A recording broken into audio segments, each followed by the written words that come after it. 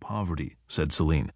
The children in the slums and other less fortunate areas lack basic education, and the only language they learn is the local language, which limits their opportunities later in life. Their greatest wish is to break out of the slums and start a life in the city with a stable job, a stable income, and a loving family. The key, she realized, was education. I believe that it is one of the most important things in life, and it enables people to do whatever they desire with their life, said Celine. She thought that if children could be taught English, they would have a chance at a better life as they grew up. Celine had a plan. She would provide underprivileged children at a school with an English teacher. That would help them later in life and provide greater opportunities for them. After doing a lot of research and with the help of her friends in India, she found a school. It needed an English teacher but didn't have enough money to pay for one.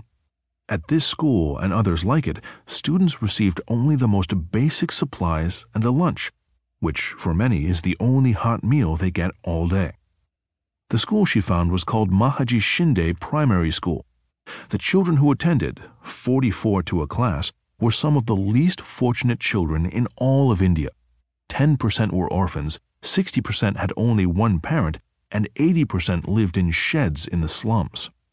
Finding an English teacher for the school was not easy, but Celine did it in a month.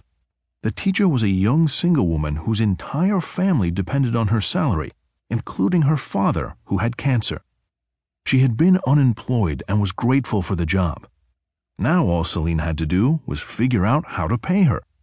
She began raising money by holding bake sales at her school. She also sponsored swims, but the amount of money was nowhere near enough to fulfill her aims. As Celine's 16th birthday approached, she knew what she wanted to do. For my 16th birthday, I stepped it up a notch, inviting all my friends, family's friends, and classmates to come to a birthday fundraiser I was having, and I told them to bring a +1. Instead of asking for gifts, she asked for donations for a charity she was creating called No Nation Without Education. Within hours, the whole donation box was filled, and I already knew I had achieved my target, said Celine. When I counted up the money, I couldn't believe my eyes. We had more than double the money required. Success! She used the money to pay the teacher's salary for a year. That meant the children would get English lessons, the teacher would have a stable job for a year, and her father's cancer would be treated. With the extra money, Celine bought dozens of basic English books for the children and stuffed animals for the primary school. When Celine went there to deliver the books and toys, the children were overjoyed and welcomed her enthusiastically.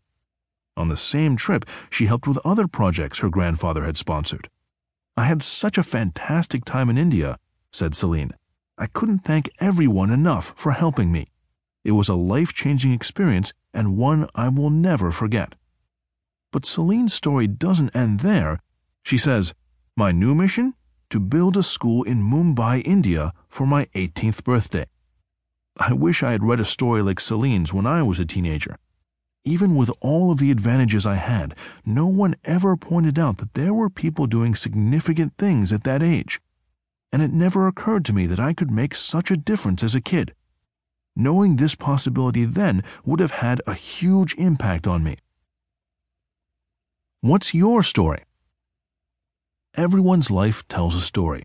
When I meet people for the first time, as soon as the introductions are out of the way, I ask them to share their stories, to tell me who they are and where they're from, where they've been and where they're going.